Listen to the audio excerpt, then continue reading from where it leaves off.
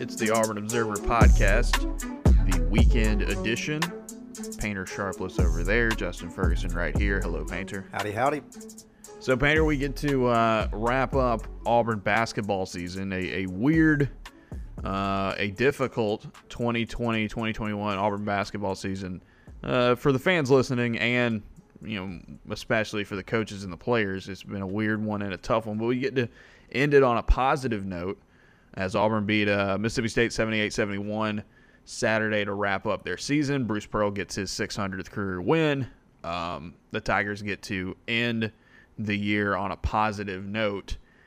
And we'll get into a lot of the aspects from the game, but just kind of mentally, I think it feels a lot better for Auburn heading into what is going to be a long and important offseason, that you're going to go into it with a win instead of, slumping to yet another loss. The records aren't great. There are a lot of different circumstances that led to that this season, but knowing that the last thing you did when you stepped onto the floor is get a win and a landmark win for your head coach, I think is going to be a lift for the rest of this team. What an absolute way to go out, watching the 2021-2022 SEC champions get a win over Mississippi State. Couldn't be more excited for them. So, there is so much to get into from this game because of what it means for the future. Well, I think we should start with the most obvious point. I think Cooper's excellent slipper game. Yes. Oh, and he's been wearing those most of the season.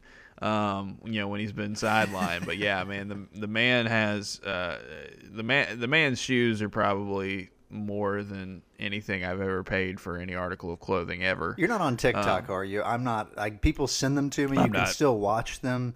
It is the first piece of multimedia that I've not been a part of because it's just like, you're too old, man. You're too old. Yeah, I feel too old for TikTok. But I feel like he'd have a good TikTok game. Don't know if he is on it, but if anyone knows, let me know. It's a good point. I mean, he's in that age. He's in that age group. Yeah, he's in that age group for sure. So this Auburn team, I think the most obvious thing that points out from this game, this was a total team victory. It was much kind of like the Tennessee win a week earlier, is that pretty much every starter came through for the Tigers. I think the only exception yesterday is, Devin Cambridge did not shoot particularly well, but he played really good defense and was out on the floor a lot. I think he ended up playing 34, 36 minutes, something like that. But this was a game where Alan Flanagan decided to take over in the second half. We've seen him do that several times this season. He had 22. Jalen Williams had 18. Jamal Johnson played another excellent game at point guard. Had 14 and 7 assists there. And J.T. Thor had a really strong start to the first half with 10 points and finished with 10 points and 9 boards. And it was this team that we've seen this season is that, when all the pieces pretty much are clicking for Auburn, they're a really tough team to beat. Even if the competition isn't that great, as Mississippi State is I think a team that's below Auburn this season. In the SEC, they put it together when they really needed to, and I think it was interesting to see all those pieces kind of work together in concert, especially on the offensive end, because they should only get better next year. You bring back, of those guys that were on the floor on Saturday, you expect pretty much all those guys to be back, and then you add Jabari Smith, and then you add Trey Alexander, and you could bring back Sharif Cooper. I think it could go either way still. And then Justin Powell is, hopefully going to be back to full speed here very soon off that concussion that he had. Alston Ivey, friend of the newsletter, said it. Warpath the next season. You wrote about it in the observations. They've got an extended off season given the circumstances of not playing in the tournament, the self-imposed ban, whatever.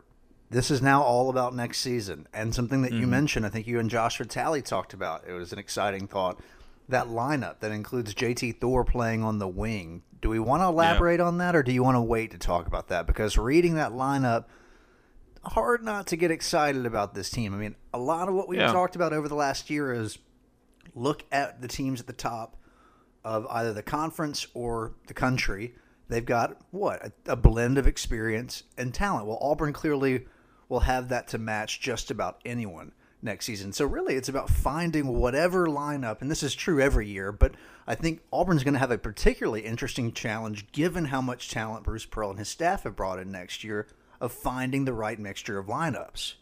There are going to be at least one or two starter quality guys who are not going to start next season.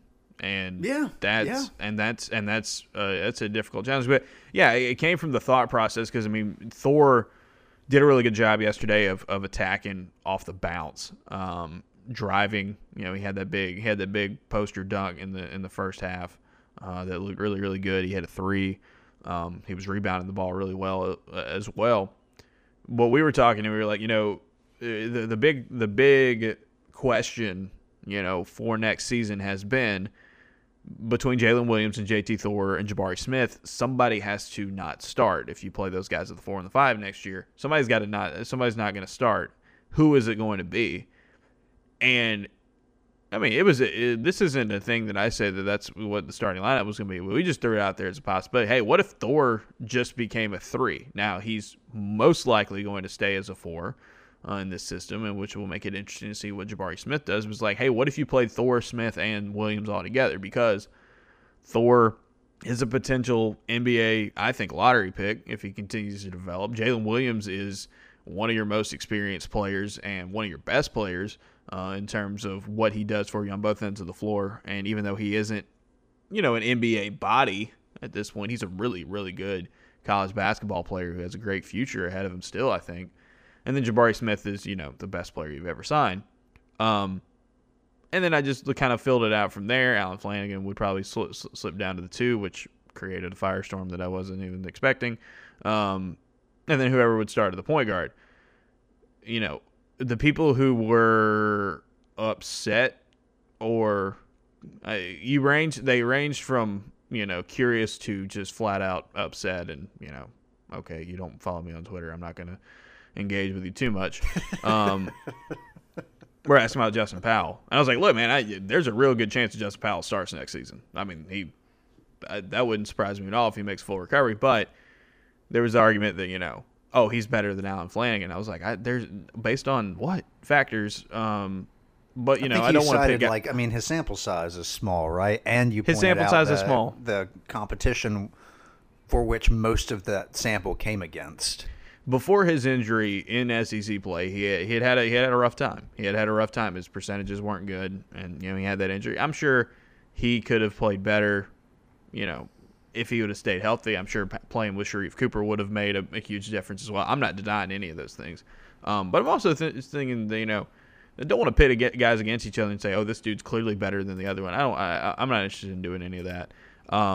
What I will say though is that Allen Flanigan, while there was discussions about like, yeah, man, you know, these guys are clearly better than Allen Flanigan. And meanwhile, Allen Flanigan during the second half, you know, takes over for stretches and plays an excellent game. I mean, he had 22 points, 4 boards, 2 assists, 0 turnovers in this game. He played all 20 minutes of the second half. He's a really good basketball player, and I keep getting people who are like, why are you so high on Allen Flanigan? We don't think he's, you know, that good, or, you know, we don't think he's good. I was like, I don't know what to tell you, man. Do you think it's just an internal thing where there has to be a scapegoat? Because I think that there are Auburn fans that like Flanigan but still undervalue him. And that's an interesting case to me, because I think that in a lot of people's heads, they realize Flanigan has some great strengths, but they've watched him as the point guard in some games where Powell and Sharif were out. And so they've decided, well, you know, these weaknesses are whatever. It's an interesting case to me, because I see sometimes fans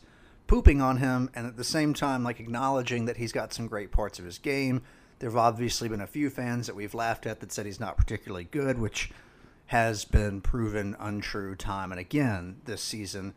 And it's like, yeah, I get it. This didn't go the way you wanted, and it's easy if you're just kind of watching the game that you see him turning the ball over, getting out of control on some possessions, to go, all right, that's a big part of the problem. But like, we tried to stress as much as possible without just being really annoying about it, that he was the third option to play point guard this season. And my thing with Flanigan is that, look, if you look at 3 of Auburn's 4 best wins of the season, which, I would say would be the State game yesterday, Tennessee game, obviously in the Kentucky game, and Missouri would also count as well.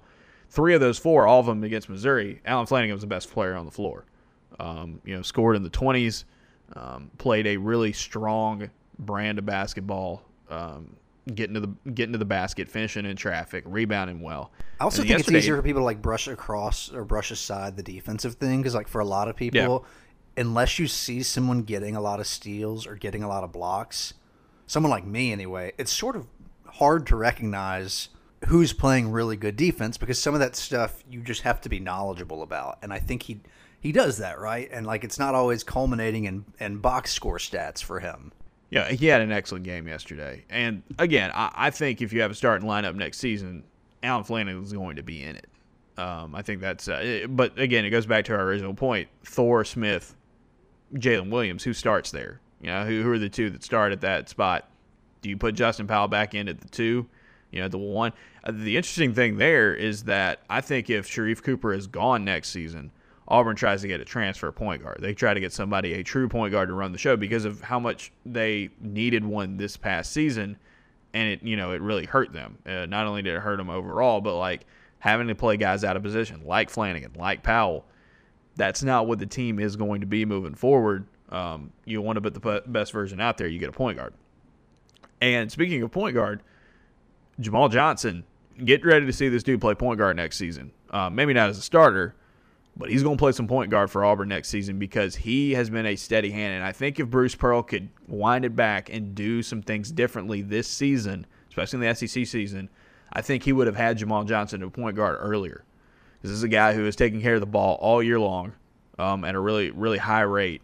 He's steady. He is not Sharif Cooper. He's not Jared Harper. He is not going to, break somebody's ankles and go to the rack a ton. He's not going to be a guy who shoots from 40 feet out and hits. He's not going to be an elite scorer. But like if you ask him to say, hey, be the veteran, be the steady hand, help us win these basketball games, don't make a ton of mistakes, he's got it.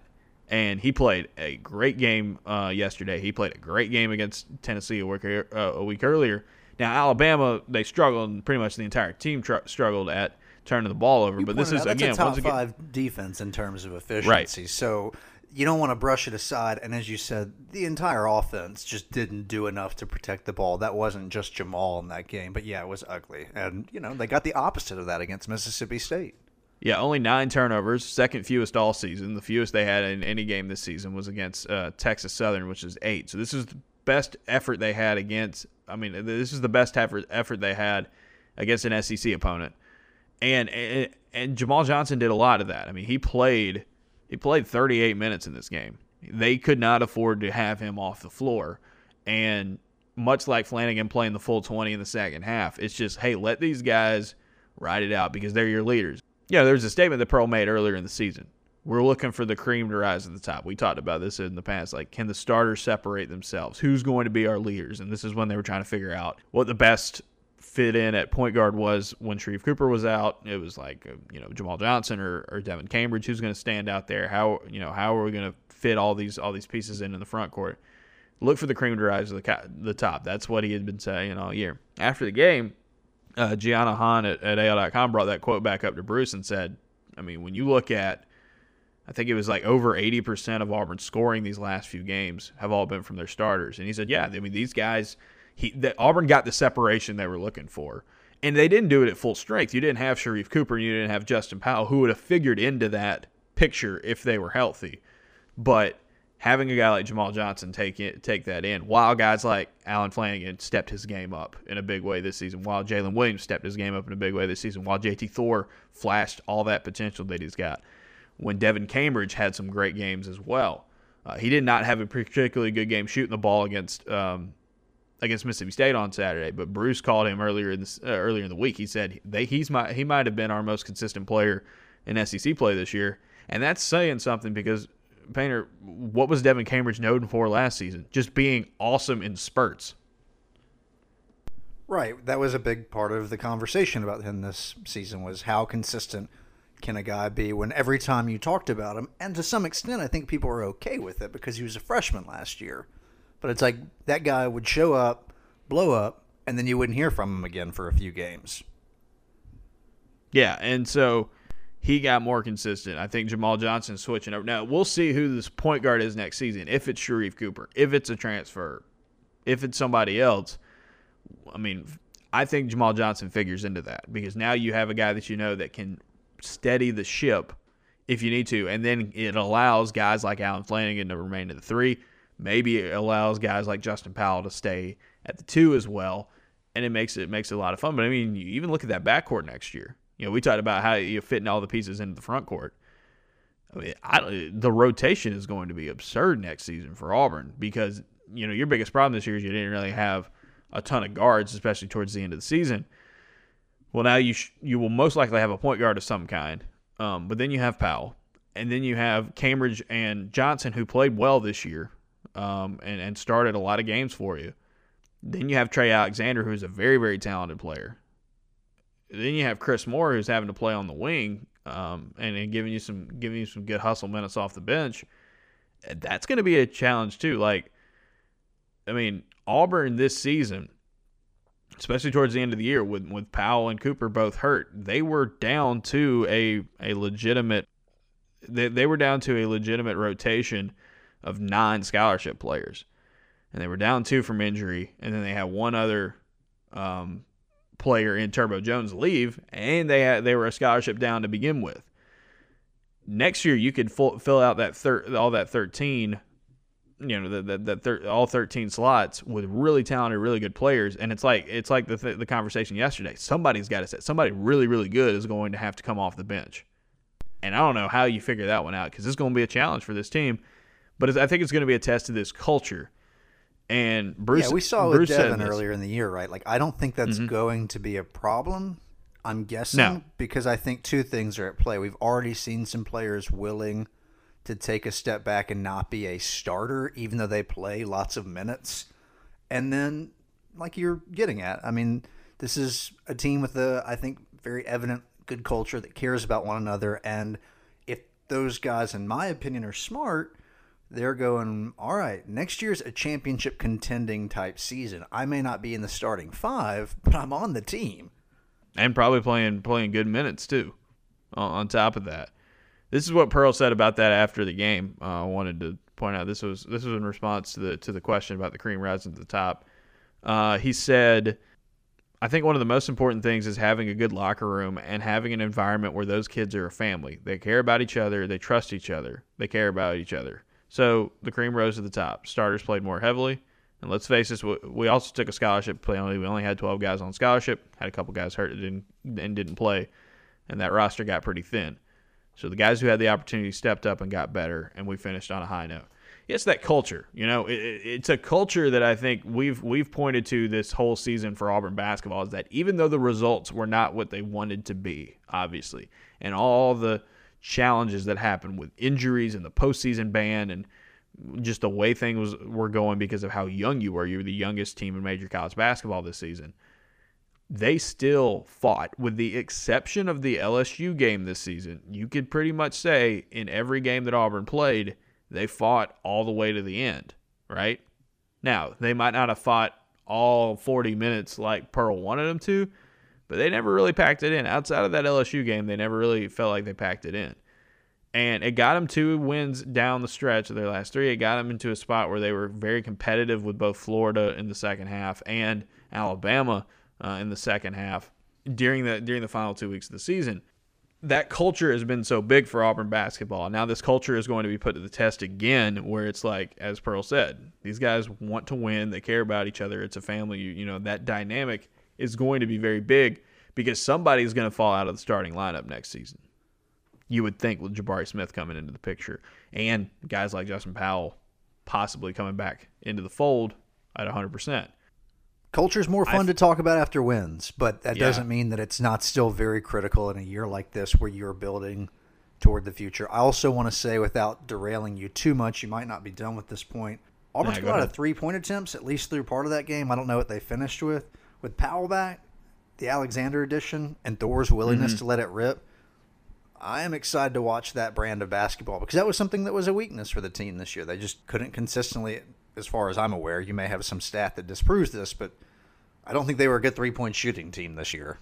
They were okay. They weren't great. They finished the season 32% from deep. Not good.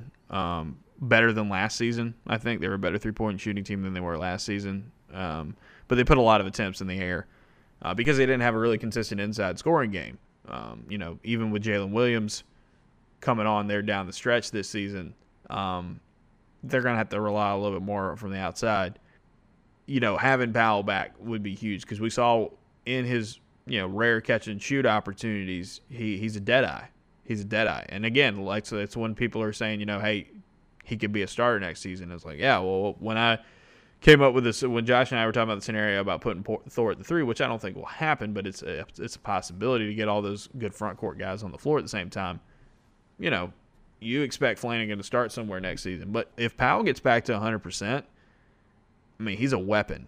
And even if he might not start, that's a dude that you could at least bring on the bench, play starter quality minutes, and just have him deliver. Because not only was he a good shooter for Auburn, he tailed off an SEC play right before his injury, but he rebounded the ball particularly well as well, and was very engaged on the defensive end of the floor. He says you want to know how much he's going to be able to get back to full speed because he missed a lot of time, and he missed a lot of time not only physically, but also just like playing with these guys on the defensive end and kind of, getting that experience that I think is going to be so valuable for Thor next season for guys like Dylan Cardwell and for these sophomores that are making the jump next year. That I think is, something that he missed out on, and you want to see how quickly he's able to make that jump. Speaking of three-pointers, the shot of the season from Auburn did not come from a starter. It came from one Dylan Cardwell, who Auburn had, I think it was 4 seconds left on the shot clock. They're down 4 early in the second half. Throw it out to the top. Ball gets deflected by Mississippi State, trying to get it to Allen Flanagan. Cardwell catches it, turns, and shoots it all in one fluid motion. And it was probably one of the prettiest looking threes all season. The ball did not even think about touching the rim on the way down. It was a beautiful shot. And Dylan Cardwell. Is he a 100% shooter from 3? Yes. That was his only attempt this season, and he knocked it down. And Pearl said earlier in the year, he said, hey, Dylan Cardwell's going to be able to develop a three-point shot. We just hadn't really seen it this season. And he hit it. Big shot in the game. Pretty funny shot considering the circumstances. I think Auburn, I don't think anybody who watched him pull up with that shot thought he was going to hit it, except for maybe Dylan Cardwell. Like, I would have loved to gotten in his head there. He thought he was going to pull it. Jerry Hennon on Twitter said, I think it would have been more likely for him to hit a 60-footer heave than that shot. Because not only, that's such a crazy degree of difficulty shot. I said it kind of looked like a Kobe Bryant jumper because that turnaround on that catch, that is so hard to pull off. And he hit it. And, that's another one of those things where it's like, as tough as this season has been for Auburn, there have been some fun moments. There's been some highlights. And so for in the final game of the season, a game that Auburn ends up winning on a high note, people were talking about after the game just how funny and how, really, as Jamal Johnson said, crucial that three-pointer was from Cardwell. Right. I think Jamal pointed out, and I think you wrote about it, that Auburn had gone on a little bit of a drought. They were trailing at that point, and you can call it luck, you can call it a gift from God, whatever it was, it went in, and Auburn ends up, of course, winning the game. And that's not the only thing that made it happen, but it certainly gave Auburn a jolt. It did give Auburn a jolt, and down the stretch, I think Auburn hit some really good shots. Some tough shots. They got much better looks. They were 5 of 10 from deep after halftime. They shot 57% from the field. They were getting some good looks against a tough Mississippi State defense. So that was a positive to see. Allen Flanagan had an absolutely thunderous dunk down the stretch. That's becoming more common, yeah. Yeah, he's got it. There's a lot of people who kind of, you want to make the comparison from Flanagan to Okoro. Yes, Okoro's a cyborg when it comes to defense, And I think Flanagan's a better jump shooter at this point in his career than Okoro is. But, I mean, yeah, it's that drive downhill, I'm going to finish in traffic, that touch around the rim, and even, other opportunities when you don't have to do it with touch and you can just hammer it in pretty impactful fashion. I think that's why you're going to see a lot of him next year. And he ended up being one of Auburn's best players. He ended up being one of the more consistent scorers in the SEC. And again, that shows how much this team has come this year on an individual basis, because Alan Flanagan was an offensive. I mean, net zero would probably be the best way to put it. Like the way he shot the ball last season was rough. And now this year with more opportunities, he blew up on the offensive end. And I think this defense will continue to get better moving forward. And that's another thing to keep in mind. Auburn's defense, the Achilles heel of the season, much like their turnovers, their defense after giving up 100+ against LSU, they locked it up down the stretch.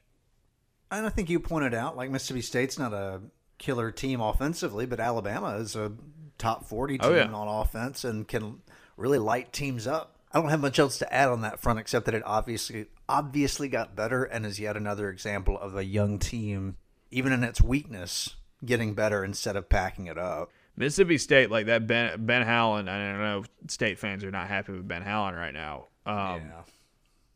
That offense looks really like 1995. Mm-hmm.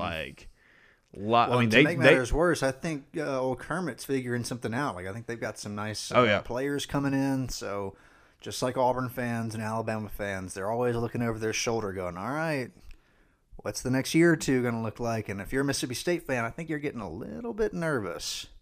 State can't shoot threes. They didn't shoot threes a ton this year, and they weren't good at all from the free throw line. And both of those things came into play yesterday. Yep. Yeah, both of those things came into play yesterday. But yeah, there was a lot of mid-range jumpers. There were a lot of. I mean, they've got size and they've got big old dudes. Abdul Adu, I think, has been playing at Mississippi State for 9 years. But when you have guys with that size, you want to build your offense, kind of make it a little bit more post-centric.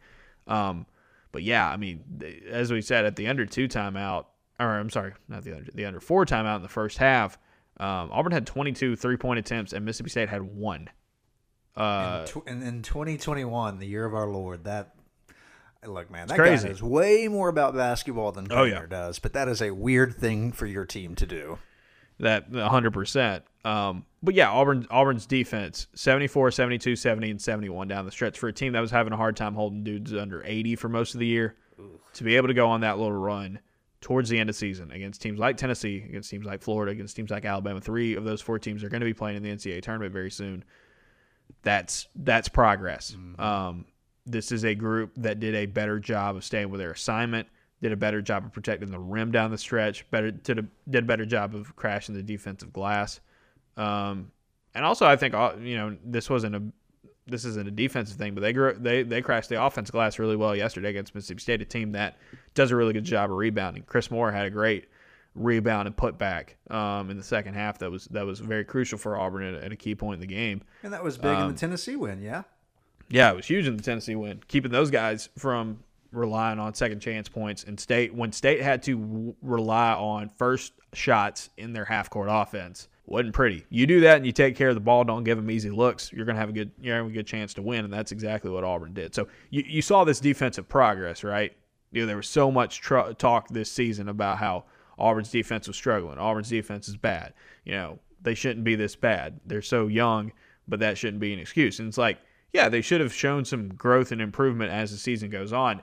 It came late. It came late in the year that they were able to turn it on because they took some really good teams and did not let them kind of run wild after what LSU did. LSU's one of the best offenses in America. But there's so much of this youth on the defensive end, and I wrote about it in the mailbag on Friday. If you're a subscriber, you look at the top defenses in college basketball this year. The vast majority of them are in the top half to the top third nationally in experience. The only teams that didn't have the same players coming back that are really good on defense from last year to this year were Arkansas and Texas Tech. And what we know about Arkansas is that they got a lot of transfers this season. and they have experience, just not experience with Arkansas, and they've built a really good team that I think right now is the best team in the SEC. Even though Alabama won the title, Arkansas is playing better basketball at the moment. And then Texas Tech, who not only has been able to build an identity of this is the kind of defense they play, this is our system under Chris Beard, but they also got some transfers in as well. So, that's going to be the thing moving forward. We saw Auburn run a little bit more pressure down the stretch of the season. I wonder how much that's going to jump up. You look at a guy like JT Thor at the top of a press, and you think, oh, if he gets a little bit more experience doing that, oh, yeah. I don't have anything else to add. It's just like obvious to someone like me with an untrained eye that in that pressure situation, he makes it hard on defenses. But go ahead. I'm sorry to cut you off. No, you're good. JT Thor, by the way, I mean, that first half, that little run he had, it's just when, that's when we were talking about potentially playing him at the 3. You're trying to figure out how to get him and Smith and Williams all on the floor at the same time next season.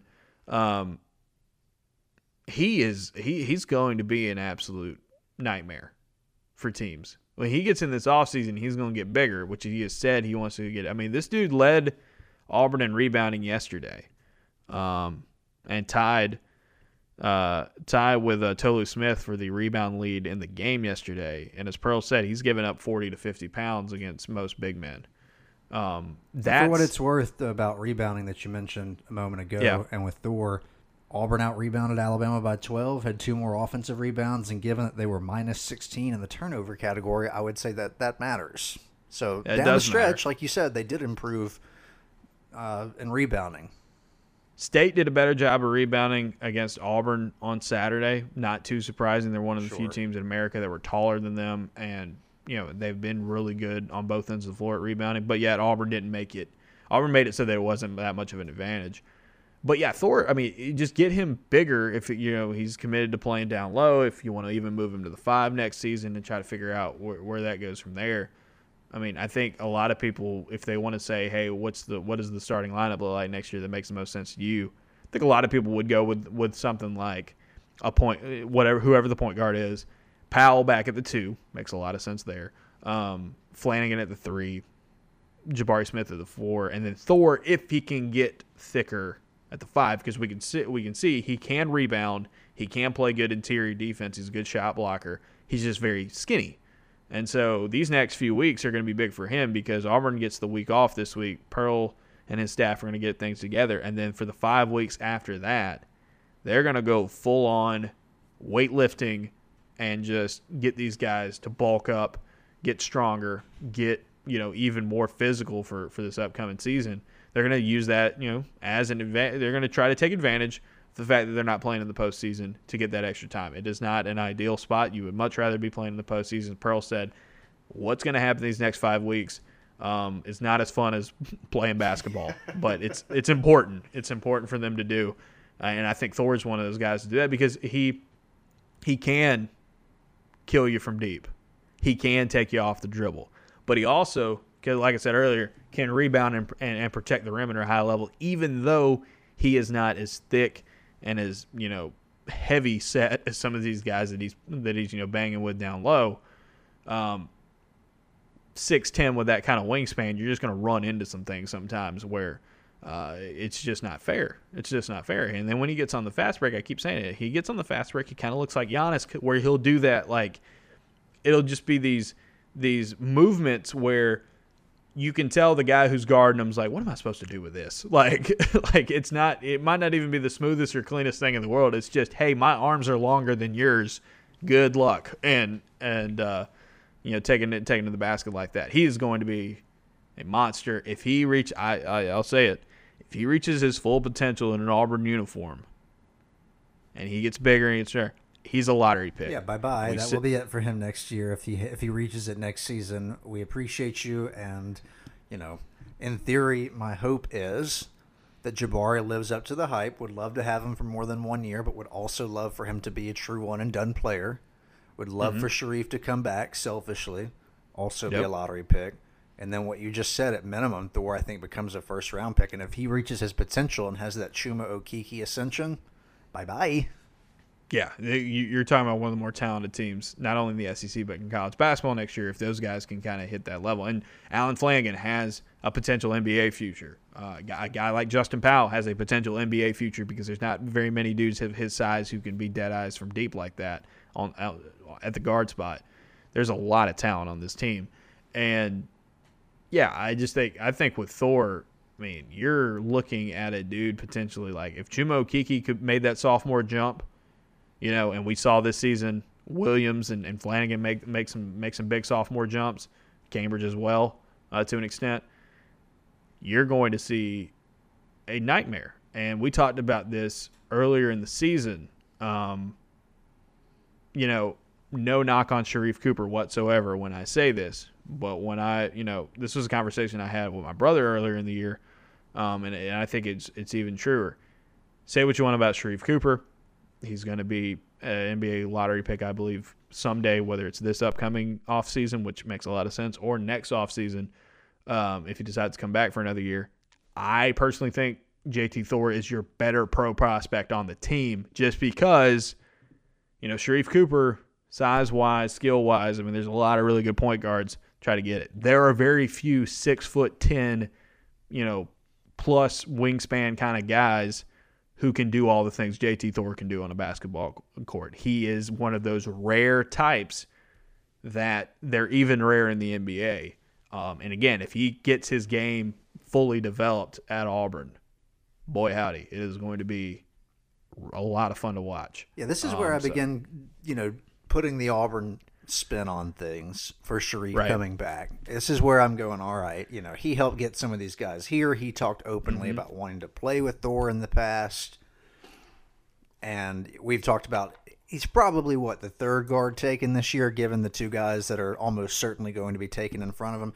Might still wind up being a top 10 pick or might still wind up being a lottery pick, and that may be enough. That's hard to turn down. But this is where I start putting the spin on things and going, he can be a top 10 pick certainly next year. He can garner more attention. He can give himself more exposure. And for what it's worth, I know it's cliche, but honestly, more branding because the style of basketball he plays is very fun to watch. And I think with a full year and the national spotlight on this team, it would help him in a different type of way. I think a lot of people at this point, if you're following college basketball, know who Sharif Cooper is, but I'm not sure that normal bystanders know who he is. That changes next season. Now, that may not be good enough reason to come back next year, but for me, it's how I'm convincing myself that he is. Yeah, I was having this conversation with some people the other day, and I said this. I think the Sharif Cooper decision is closer to 50-50 than a lot of people think it is. Because, yesterday when it was announced or when it was obvious that he wasn't going to play, there were, several people on Twitter was like, well, that was it. There's just he didn't get to play one more game at Auburn. And it's like, he probably will, I don't say probably. He very well could end up going to the NBA. There's a lot. But you can line up a lot of reasons for him to come back to Auburn. I can list several reasons for him to come back to Auburn and that would make sense for him in a lot of ways. But on the other side, the reason to go to the NBA is you're a lottery pick now. Go. That's a big one, right? It outweighs. He got banged up, and the health isn't a guarantee. Nope. The health is not a guarantee at all. And so there's a lot of talk, when you talk to Jamal Johnson after the game and you hear Pearl talk about the optimism for next season, they're going to bring, if not almost all of this entire roster back next year. And Cooper is the big piece, right? Because he is the point guard. He does so much for this team, and he will be, on paper, the second most talented player in terms of being a recruit in this, on this team next season with Jabari Smith. There are plenty of reasons to say he comes back. There's one big reason to say why he doesn't come back. Who knows which one weighs more? I don't. I think he's going to come to the season. Now, here's what's going to happen, I think. He's going to declare for the NBA draft. Auburn fans, just get ready for that. He is going to declare for the draft. And I want people to keep in mind, and a lot of Auburn fans, a lot of Auburn basketball fans will be very aware of this, but as other people kind of poke in and start looking more of fans of Auburn basketball. So I want to remind everyone, These guys can declare, and that doesn't mean they are gone. In the NBA, you can declare for the draft, and as long as you don't hire an agent, I think I want to be 100% on that. It was if you don't hire an agent. I think they've changed some of the things with agents, but long story short, you can go figure out where you probably might get drafted, and if you don't like it, cool, I'll go play another year. Yes, you will get evaluated. Let's keep in mind, Bryce Brown went into declared for the NBA draft several times in his Auburn career. I believe Jared Harper did as well. That doesn't mean they are gone. So you will see at some point Sharif Cooper declares for the NBA draft more than likely. And that does not mean he is gone and he is done. They will get evaluated. They will have a chance to pull out or stay in the draft moving forward. Last year, Isaac Okoro declares for the NBA draft. A lot of people think, you know what, he's more than likely going to come back. He's not a one-and-done guy. The way that draft class shook out last season and what he heard from teams is like, hey, dude, you're probably a top 10 pick. He goes on, and he makes a great decision because not only was he a top 10 pick, he was a top 5 pick, and he's playing heavy minutes in the NBA. Don't think that's going to be the case for Sharif Cooper next season, or if he goes into this draft. I don't think that's going to be the case for him. I don't think he's a top 5 pick. We've said about it before. Cade Cunningham and Jalen Suggs are going to have him beat at the guard at that point guard spot already. Then you throw in guys like Jalen Green and Jonathan Kuminga, and I mean the list goes on.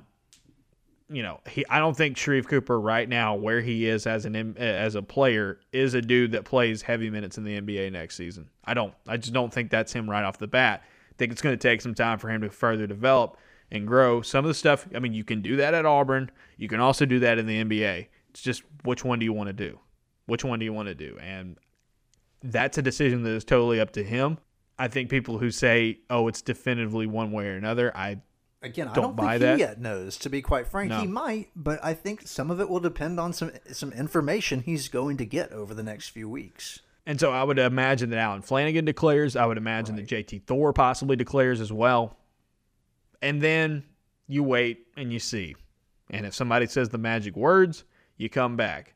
Or you stay in. And if you don't hear those magic words, you come back. Again, the talk with we heard Jamal Johnson say yesterday, we're bringing everybody back next season, and whether that includes Cooper or not is that'll be up for debate for forever until he makes a decision.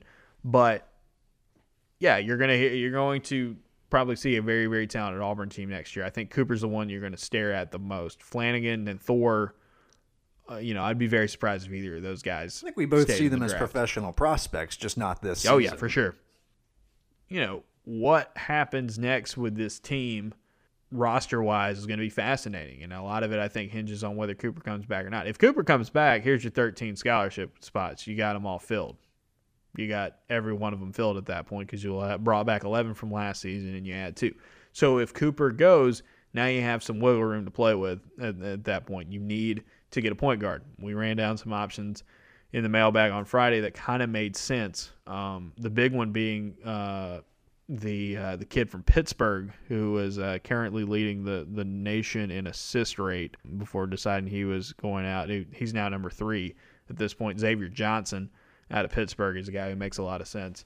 If Auburn wanted to go after a point guard, he's in the portal now.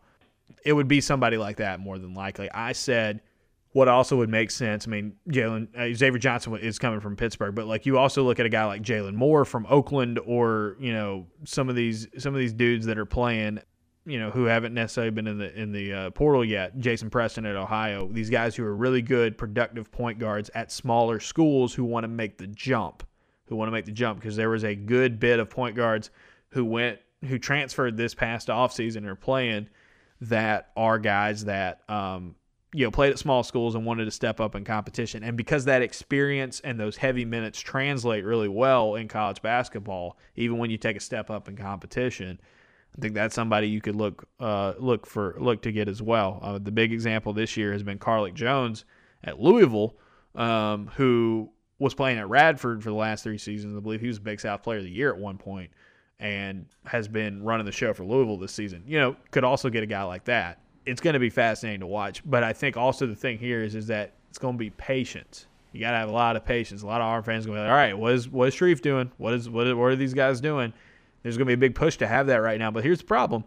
There's still an entire NCAA tournament left to go, right? And there's an entire off season coming up, where all these decisions start to get made, and draft season. I mean, the All-Star game is Sunday night in the NBA. There's a lot of moving parts to deal with at this point for guys who are thinking about going to the NBA. And it's early. It's very, very early. And we're not going to see this Auburn basketball team play again for another 8 months. So it's a long off season, and it's going to be a lot between now and then. But like you said, Painter, everything starts building towards next season now. And if you're an Auburn fan, look, you got through the rough stuff from this season. Now it's time to be happy and optimistic and look for the future. And I think your excitement can adjust based on who comes back and who stays. Or that's the same thing, who comes back and who goes. Yeah, you mentioned the 9 scholarship guys that Auburn was down to compared to next season's deep roster in particular. If the best case scenario lines up as you're describing and you get all these potential very legitimate first-round prospects back for next year, I've still kind of convinced myself, Ferg, that someone leaves, not necessarily to go pro, but transfers, because they're doing what's best for them to get more playing time. Now, just like the Cooper decision, we'll just have to wait and see, because I'm predicting something I truly don't know. But there were some guys already that weren't getting a lot of minutes and may very well be okay with that. But that situation seemingly does not get better next year, and maybe even after the fact there are a couple of guys that could just be buried on the depth chart. So it's like, what is it that you want? And if you're okay with playing only a handful of minutes on really good teams, well, then I'll be incorrect, and those guys will just stick around because they like where they're at. There's going to be a lot of, I think Pearl said it yesterday. There was a word he used that was really interesting. Everything feels like there's a caveat right now, for sure. He says, as far as the rosters are concerned, there will be moving parts because there are unbelievable moving parts in college basketball. We've got several guys who are going to need to get evaluated as where they would go in the draft if they are declared as eligible, And we might have a couple of guys who will declare and see if they can move their way up or not. So there'll be some moving parts, and we'll keep you guys informed. But for the next 5 weeks after this week off, we'll be grinding. It won't be as much fun as playing games. I can tell you that. So yeah, the next season begins now, and I think Auburn fans, a lot of people are going to be interested in what Sharif Cooper does. I think you're going to get a lot of excitement next season because of the roster. And by the way, you've also got Jabari Smith. Yeah, he's kind of the thing we've not discussed at length here. The obvious thing we've not yet discussed. He is. I mean, dude, putting on a show when it matters most in high school ball down the stretch of the state tournament. So the Georgia State playoffs, he's now in the championship game. His Sandy Creek team is 1 win away from winning the state title. The other night, he put up after putting up a 2020 stat line. The other night, he put up a 30 points, 15 rebounds, 3 assists, 4 steals, and 6 blocks. Very normal thing to do.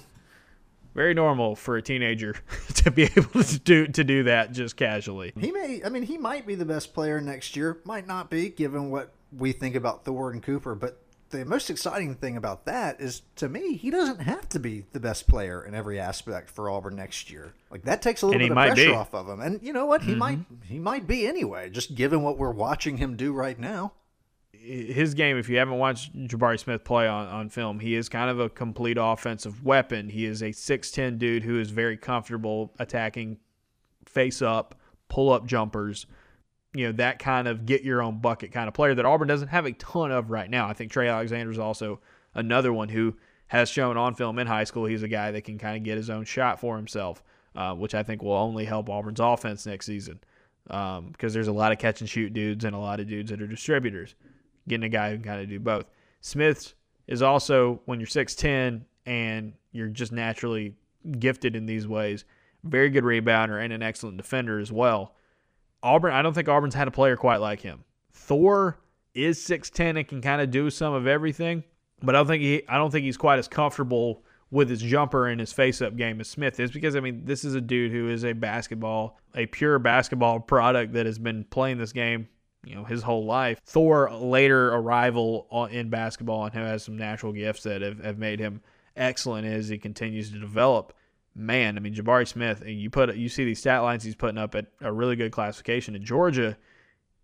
He is going to be scary to pair up with Thor next year, or Jalen Williams, or any of these guys. Like, it is, there's a lot to like about his upside, and get ready. And I'm also of the opinion that Trey Alexander is going to be really, really good next year. And I know he doesn't have the stats and the notoriety right now of a Jabari Smith, but look at his stat lines out in Oklahoma, and consider also that a couple years ago, a guy like Trey Alexander might be the best signing Auburn had in the class. That was what I've tried to reiterate that as well. It's like Auburn fans would have lost their minds 3 or 4 years ago about a player like Trey Alexander. And now, because of what it is Pearl and the staff are doing with players like Cooper and Jabari, a lot of people sort of think, oh, that's a nice piece.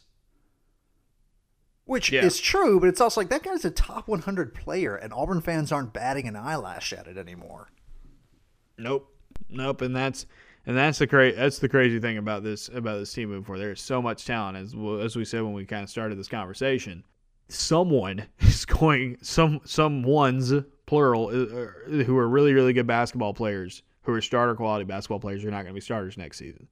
But that's what you do. You get it's so much of success in college sports, especially college football and college basketball, is talent acquisition. You get your best guys. You get them. You get the best guys for your system, for your style, for your culture, and you turn them loose. It's why the really good recruiting teams in football are usually the ones that win championships. Basketball is a little different because of the nature of how the NBA has the one and done rule, and the NCAA tournament, while fun, is not a good way to determine a champion, who the best team is. It's a little different, but still, if you're really, really talented, you're going to go places. Look at a team like Gonzaga this season. Not only did they have a lot of experience, they got some guys that are transfers. Boom, they also got a 5-star point guard in Jalen Suggs this year, which they hadn't had in a while. There is a lot of talent on these teams, and Auburn is going to be well equipped to come in. Now, we know that talent doesn't always work out. Look at how Kentucky's played this year. Look at how Duke has played this year. Look at how X, Y, and Z have played this year. But I think in a normal offseason, we're going to get closer to that. And Painter, I feel like there's a lot more confident that it is going to be a normal offseason, because there's been a lot of great strides being made with this COVID-19 vaccine. I mean, we're getting needles in arms all over the country right now, and that is a really, really good sign. And around here in the state of Alabama, numbers of infections and hospitalizations and such are going down at a pretty good rate, and that's just great to see, because walking out of the arena yesterday after the game was like, I hope this is the last live event I cover where it feels this weird, right? Where it feels like these limited attendances and it doesn't feel normal, and you're wearing your mask all the time and all that. Hopefully, in a few months we'll be talking about something completely different. Yeah, and this is small potatoes compared to everyone's health. But Auburn for sure. Arena has created a very fun environment that is hard for opposing teams to play in, and that mattered to some extent this season. And just in general, these kids and the staff work hard, and they still, I'm sure, enjoyed the games, especially when they got wins in Auburn Arena. But a part of that work is getting to play in front of people. And as you said, it does feel sort of hollow when you don't get that opportunity. So, God willing, next season, hopefully Auburn Arena is either at or near full capacity, and back to the place where you've got national and regional commentators talking about it being one of the hardest places in America to play, something I quite frankly never thought would be words that were uttered about Auburn basketball and their home court advantage. 100%. So hopefully we'll all continue to get those done vaccines, what we need to baby. get. Yeah, get the vaccines when you can get them. Did you see the tweet that is making the rounds about?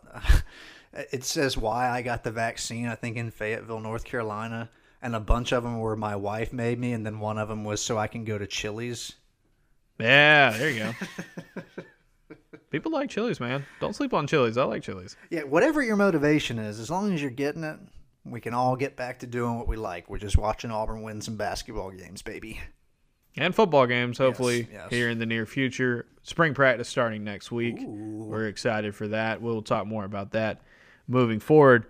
Let us wrap up here by taking care of a few things. Appreciate you guys listening. Painter, tell the folks at home how they can continue to support what we've got going on here at the Auburn Observer. You guys had some kind words on social media because I believe Ferg tweeted out a picture, as he just mentioned, as he was leaving. And thank you guys for the kind words. Ferg has done an exponential amount more work, as evidenced by. But nonetheless, the point is, you guys, the response has been excellent. If you are willing, please rate, review, and subscribe. That helps us tremendously. So, for the monetary support, thank you for rating, reviewing, and subscribing, for listening, telling people. We can't thank you enough.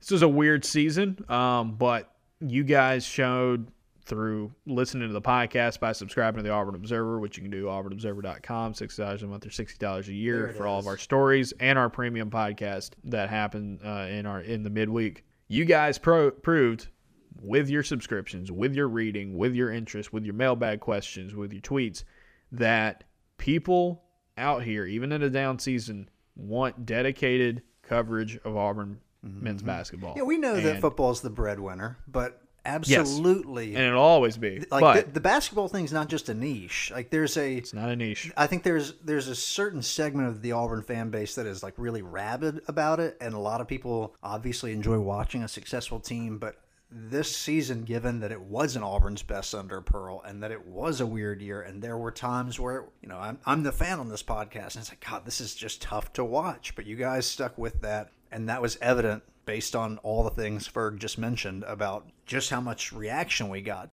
Yeah, 100%. You guys, even in a down year, Auburn basketball stories that we wrote, Auburn podcasts that we did, got almost as many listens, sometimes even exceeding some of the stuff we did during football season. Right. So you guys proved that people want dedicated coverage of Auburn men's basketball, and I can't tell you how much that means to me because it's something that I really enjoy doing. I love covering football as well, but I just have this kind of special connection to basketball as somebody who played it growing up, but also just something I really, really enjoy. I feel like I know the game a little bit better than I do in football. I was told at previous spots in my career that people didn't really care about it that much and that it wasn't worth our time. Well, you guys have proved that it is worth our time, and we're running the show and we're calling the shots now.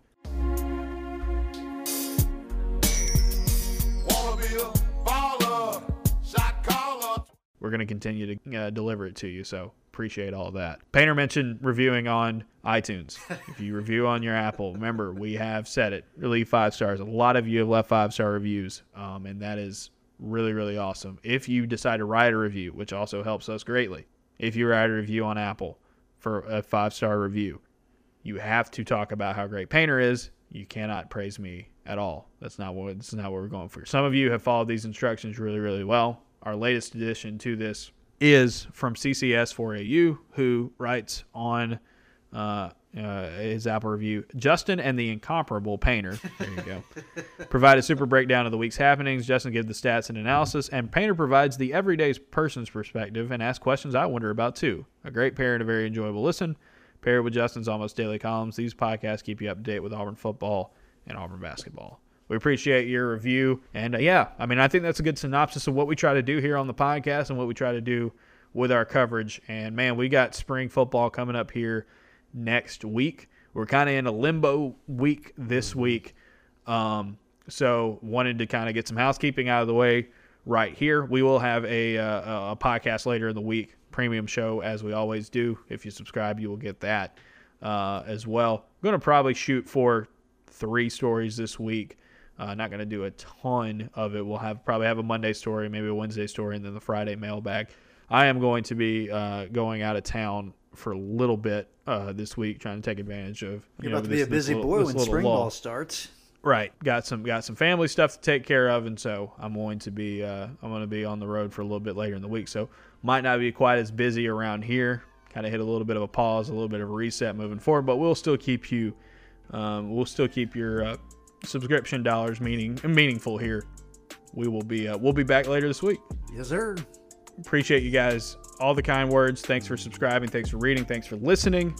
Continue to rate and review and subscribe and support what we've got going on here. It means so much to us. We will talk to y'all later in the week. Until then, Painter, what we got? Where are we going to leave them with? Warpath, baby. Warpath to an SEC championship next season.